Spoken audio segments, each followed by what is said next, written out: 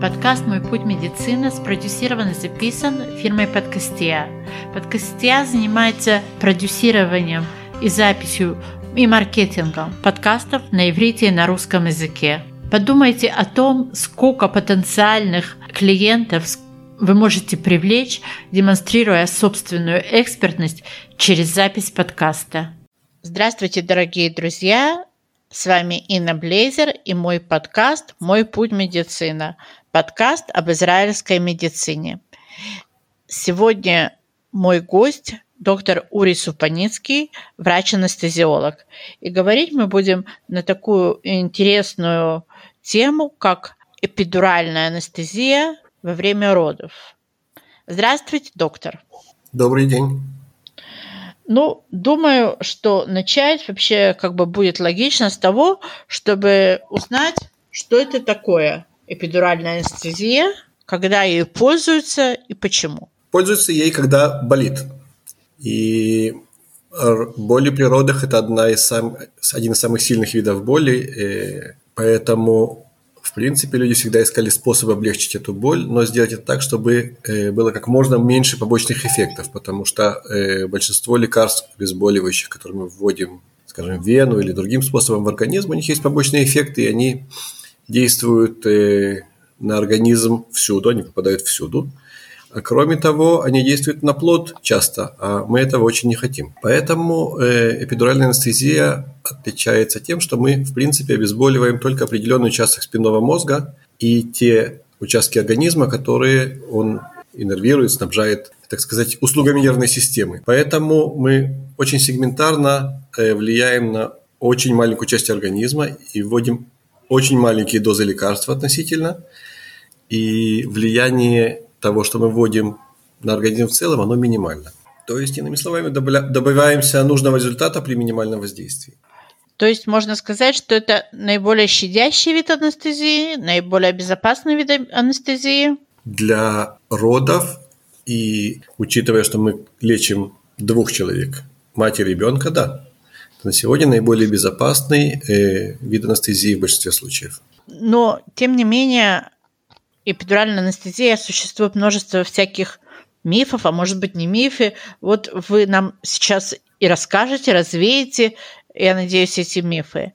Например, о чем я слышала, что после эпидуральной анестезии можно остаться парализованным на всю жизнь. Смотрите, всегда, когда вы говорите о медицине, медицинских мероприятиях, воздействиях, всегда существует риск. Всегда. Мы просто должны брать в расчет, насколько он велик.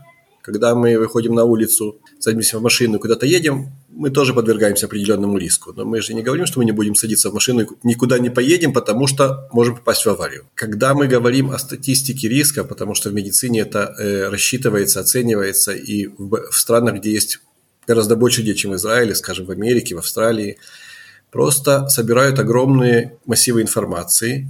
Можно посчитать, каков риск, например, при эпидуральной анестезии получить определенное осложнение. Когда вы берете 2 миллиона обследованных, 3 миллиона или просто миллион, вы можете сказать достаточно четко и достаточно достоверно, насколько это опасно. И поэтому мы говорим, что риск быть парализованным после эпидуральной анестезии, он чертовски мал. Мы говорим о риске примерно 1 на 500 000. То есть, опять-таки, если мы возьмем статистику по такой стране, как Австралия, то риск среднего австралийца быть парализованным от эпидуральной анестезии примерно равен его риску попасть в тяжелую автокатастрофу. Поэтому, да, риск существует, но он настолько мал, что когда мы взвешиваем плюсы и минусы, то однозначно плюсов гораздо больше. Может ли эпидуральная анестезия вызвать боли в спине? Видите, эпидуральная анестезия, как всякое воздействие, сопряжена с определенными побочными эффектами. Да, и то, что мы говорили, что можно остаться парализованным, но риск крайне мал, да. И кроме того, существуют другие. Боли в спине, да, действительно, это один из частых побочных эффектов, скажем так, осложнений, но это вещь, которая будет при любом уколе. Мы возьмем иголку. При эпидуральной анестезии используется иголка толщиной примерно в 1,5 мм и длиной примерно в 9 сантиметров, извините. И когда мы эту иголку кому-то в организм вводим, мы наносим травму. Это больно, это неприятно. Даже если мы сделаем местное обезболивание, то все равно человек это будет чувствовать. травма останется, и после этого, да, может немножко болеть. Как правило, это все очень незначительно.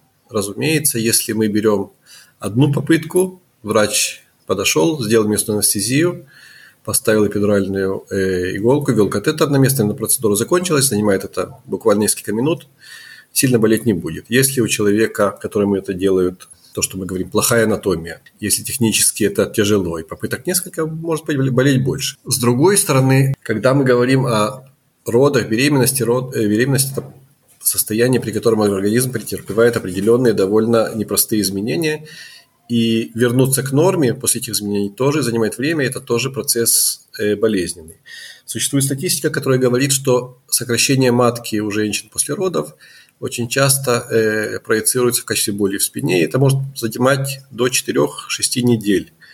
Поэтому есть статистика, которая говорит, что да, женщины после родов, которым тоже не делали эпидуральную, они страдают иногда от боли в спине. Можно ли делать эпидуральную анестезию тем, у кого уже до этой анестезии были боли в спине или какие-то проблемы, например, связанные с грыжей диска? То есть у них уже была какая-то первоначальная проблема. Вообще в любой ситуации, если мы только не говорим о спасении жизни, или когда человек не может принять решение за себя самостоятельно, он должен получить от доктора информацию, но решение принимает он самостоятельно. Поэтому, когда мы говорим о человеке, у которого, например, вот есть боли в спине, и женщина приходит на роды, и она не знает, можно делать эпидуральную, нельзя делать эпидуральную, у нее есть боли в спине, и, например, у нее есть диагноз, у нее есть грыжа диска в поясничном отделе позвоночника. То, что должен сделать доктор, он должен объяснить ей относительно ее проблем, насколько велик риск. А женщина должна решать сама.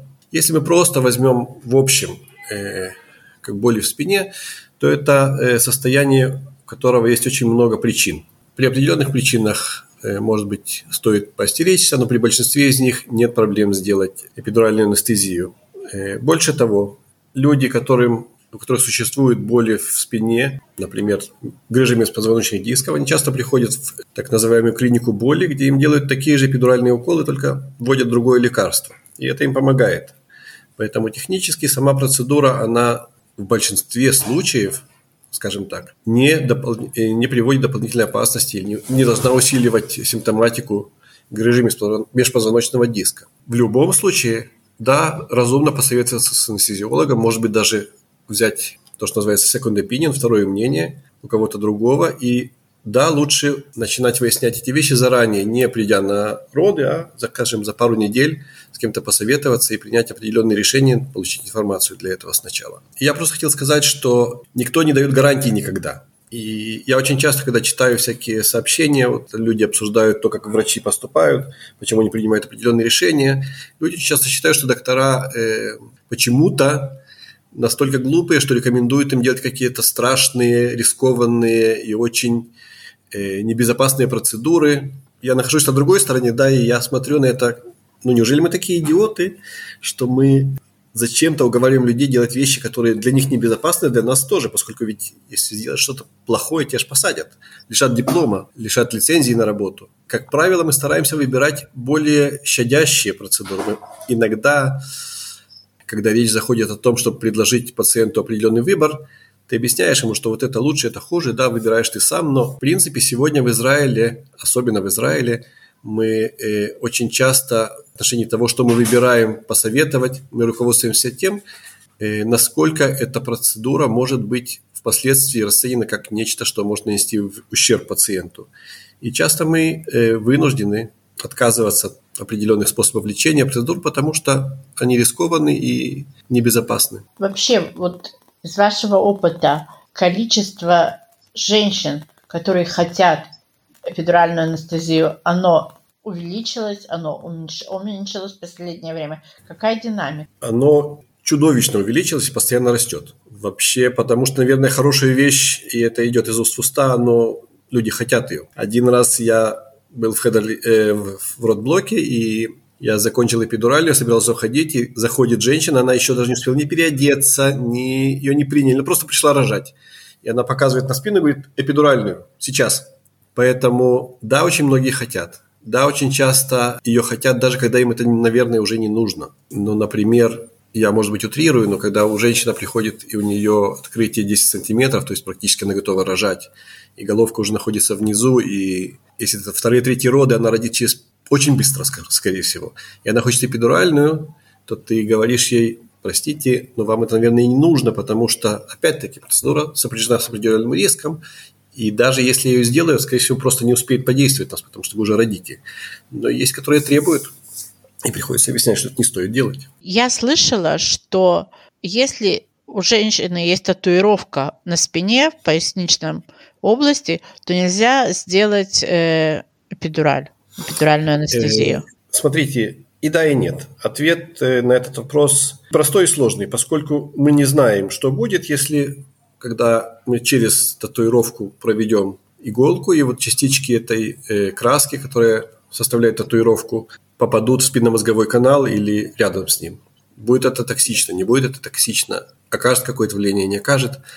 Поэтому через татуировку эпидуральную анестезию не делают. Но если в татуировке есть просвет какой-то, то можно зайти через просвет, через не окрашенную кожу, или в самом крайнем случае, то, что принято делать в таких ситуациях, просто делается очень маленький, очень неглубокий надрез скальпелем на глубину примерно 2-3 мм и 3-4 мм шириной. И этого достаточно, чтобы провести иголку, поскольку татуировка находится в коже очень неглубоко. Краска сама. Когда мы разрезаем и заходим через ткани, которые не содержат краски, это абсолютно не опасно. А какие вообще существуют противопоказания для эпидуральной анестезии? Есть то, что называется абсолютные, есть то, что называется относительные противопоказания. На самом деле, и это действительно очень важно знать всем женщинам, которые идут рожать и хотят эпидуральную, что один из самых главных факторов успеха – это кооперация между женщиной и анестезиологом, потому что мы действительно просим не двигаться в момент процедуры, поскольку мы говорим о том, что игла должна находиться на глубине определенной, и ошибка в несколько миллиметров может вызвать побочные эффекты, осложнения. Мы говорим о том, что просто иногда попасть в нужную точку гораздо труднее, если женщина все время двигается, если ей больно, если она не может терпеть. Поэтому одно из противопоказаний процедуры этой эпидуральной анестезии – это пациент, который не кооперативен. То есть, да, бывают случаи, когда женщина не может находиться в нужной позиции, и когда она не лежит спокойно, а постоянно двигается, и тогда ты говоришь ей: извините, но я эту процедуру в такой ситуации делать не могу. Больше того, если я буду делать это, я практически, это не халатность медицинская, но это вещь, которую нельзя делать. Пациент, который не согласен, мы не можем это делать силой. Но здесь относительно родов об этом речь не идет, конечно, потому что женщины приходят и хотят. Но, в принципе, я не могу, грубо говоря, кого-то связать и сделать эпидуральную насильно. Есть некоторые медицинские состояния, в основном это пороки сердца, при которых делать эпидуральную анестезию не рекомендуется. И, в принципе, я не хочу сейчас углубляться в эту тему, просто если у кого-то есть серьезные проблемы с сердцем, то стоит проконсультироваться перед родами с анестезиологом. И последнее противопоказание, если не будем брать очень экзотические вещи, конечно, это человек, который получает лекарства для разжижения крови, или человеку, у которого есть врожденные или приобретенные проблемы со свертываемостью. Потому что и в том, и в другом случае один из самых больших рисков – это кровотечение на месте, куда мы делаем эпидуральную анестезию. Теперь, если мы ставим иголку и механизмы свертываемости крови не работают как положено, то вызывает кровотечение. Спинномозговой канал, он узкий и достаточно, и он ограничен со всех сторон, то есть он некуда распространяться этому кровотечению. Поэтому оно очень быстро может вызвать давление на корешки или на сам спинной мозг и действительно может вызвать паралич, который может остаться постоянным. Поэтому люди, которые принимают лекарства для разжижения крови, они, в принципе, должны проконсультироваться перед тем, как делать эпидуральную анестезию. Анестезиолог спрашивает об этом перед тем, как ее начинать.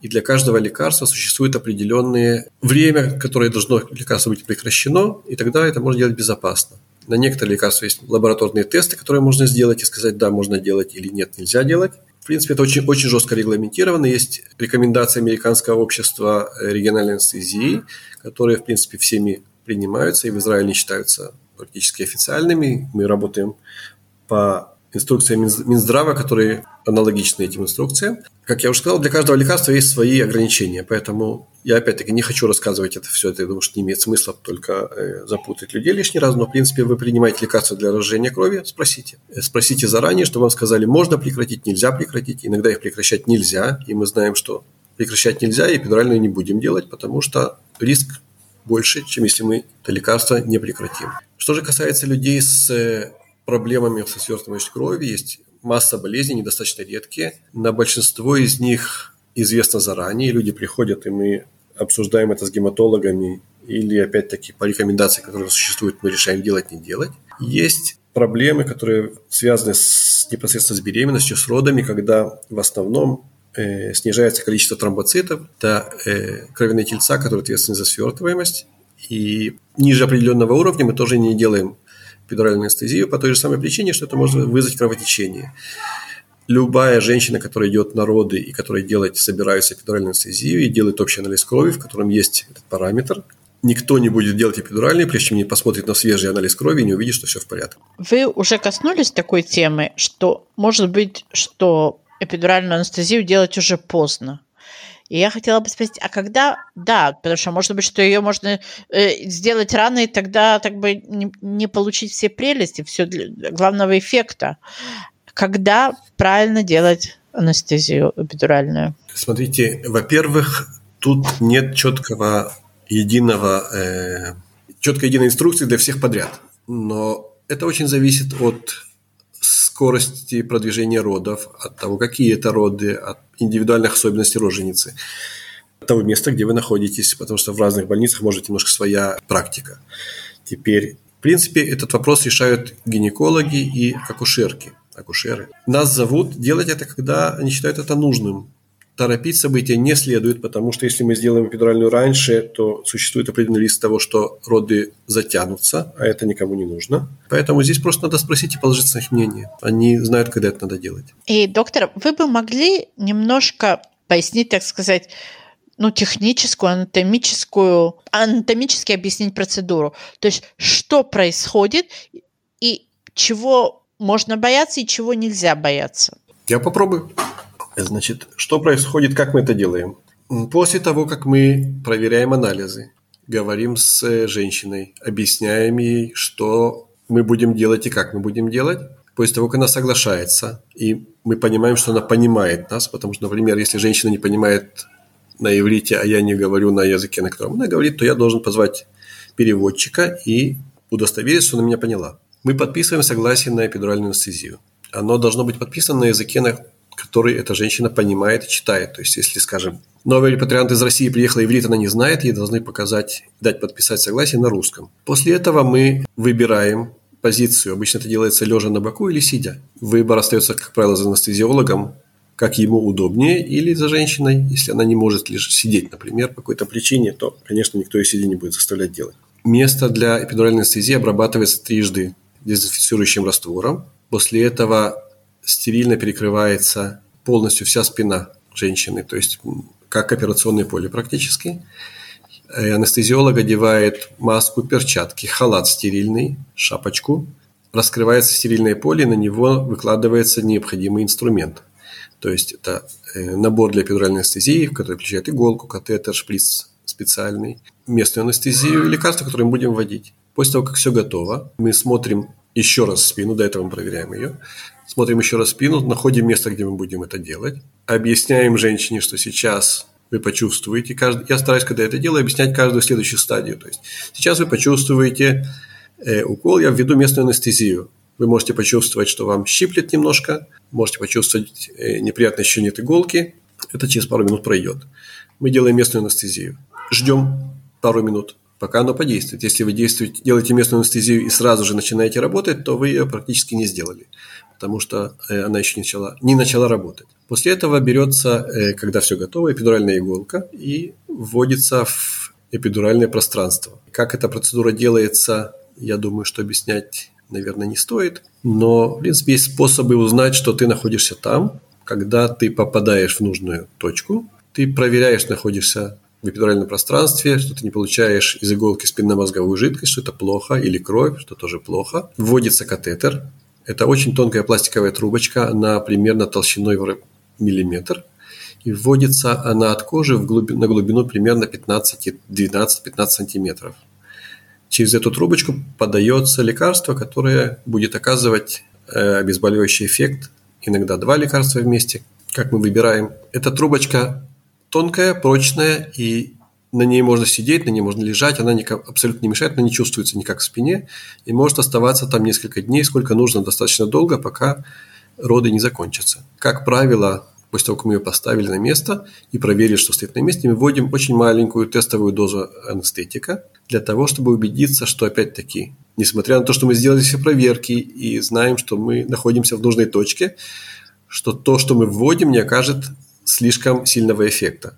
Мы вводим тестовую дозу, измеряем давление, измеряем пульс, смотрим за неврологическим состоянием роженицы и смотрим, что никаких изменений не происходит после тестовой дозы. Обычно мы ждем примерно 7-10 минут, иногда немножко меньше, но не намного меньше, чтобы убедиться, что все в порядке. И только после этого мы через этот эпидуральный катетер начинаем вводить лекарства в правильных дозах для того, чтобы женщину обезболить. Правило я говорю, и это так, что если женщина чувствует схватки, через 2-3 минуты после того, как мы вводим уже полную дозу, она начинает ощущать, что схватки становятся короче. И это ощущение предшествует тому, что разовьется нормальная, полноценная эпидуральная анестезия. Очень часто, когда она чувствует, что схватка вдруг прошла и стала короче, она начинает улыбаться, потому что понимает, что оно работает и ей будет хорошо. Как правило, после того, как эпидуральный катетер стоит на месте и введена нужная доза, роженицу подключают к инфузионному насосу, который постоянно подает в небольших дозах лекарства, чтобы поддерживать определенный уровень анестезии. И это продолжается до родов, столько, сколько нужно. Я вас не запутал? Нет. Последний такой, как мне кажется, важный вопрос. Что происходит? Используется ли эпидуральная анестезия при кесаревом сечении? Достаточно ли ее? И что происходит, если роды начались естественные, а потом перешли в кесарево сечение? Как было принято решение о кесаревом сечении? Эпидуральная анестезия вполне может использоваться для кесарево сечения.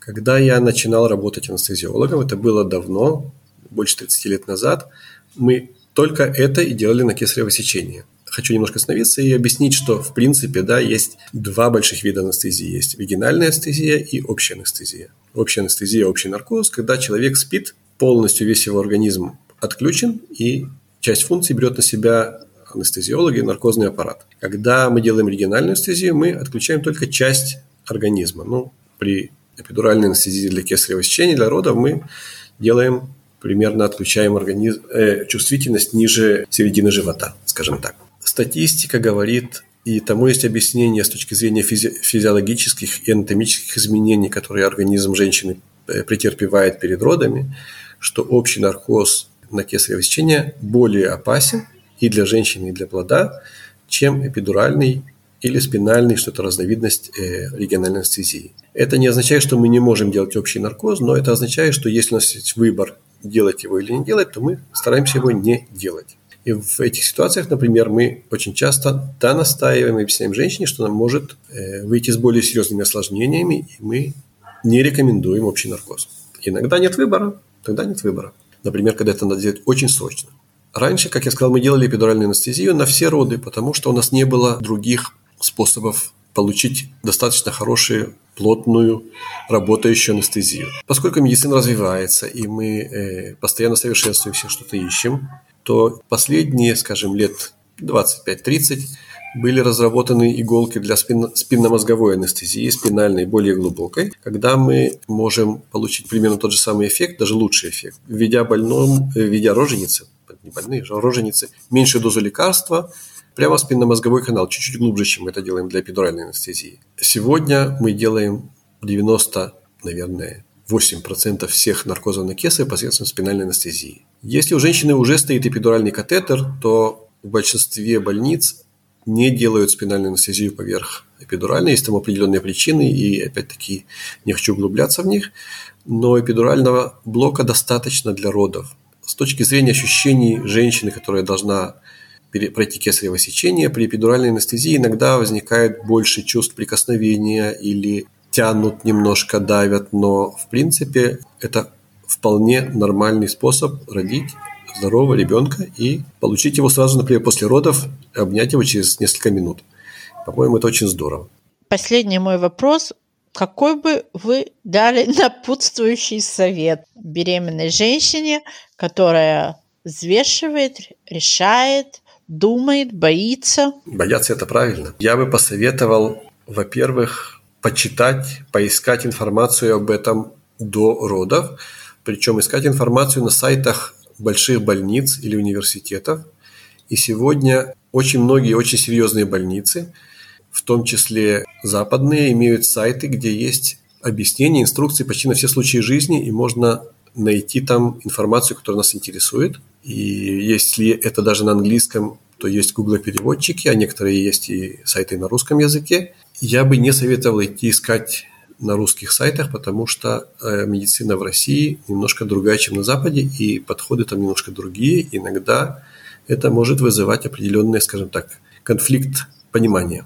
После того, как вы прочитали и понимаете, о чем идет речь, а лучше прочитать в нескольких местах, да, стоит задать вопросы и ничего не стесняться, ничего не бояться анестезиологу и акушеру, потому что решение всегда будет ваше. В тот момент, когда вы подписали согласие на эпидуральную анестезию и вам ее сделали, с точки зрения закона, доктор, который это делал, он защищен. Если вы говорите «я не знала», то это уже становится вашей проблемой. Поэтому сколько вы хотите, спрашивайте, интересуйтесь до того, как вы что-то делаете. Все будет нормально. Будьте здоровы и хороших родов. Спасибо большое, доктор. Друзья, я рада, что вы были со мной. Напомню, что подкаст «Мой путь медицина» вы можете слушать на всех платформах, на которых есть подкасты, а также вы можете найти меня во всех социальных сетях. Меня зовут Инна Блейзер. Буду рада вашим отзывам, вашим предложениям. И до встречи в новом части подкаста «Мой путь медицина». Всего доброго.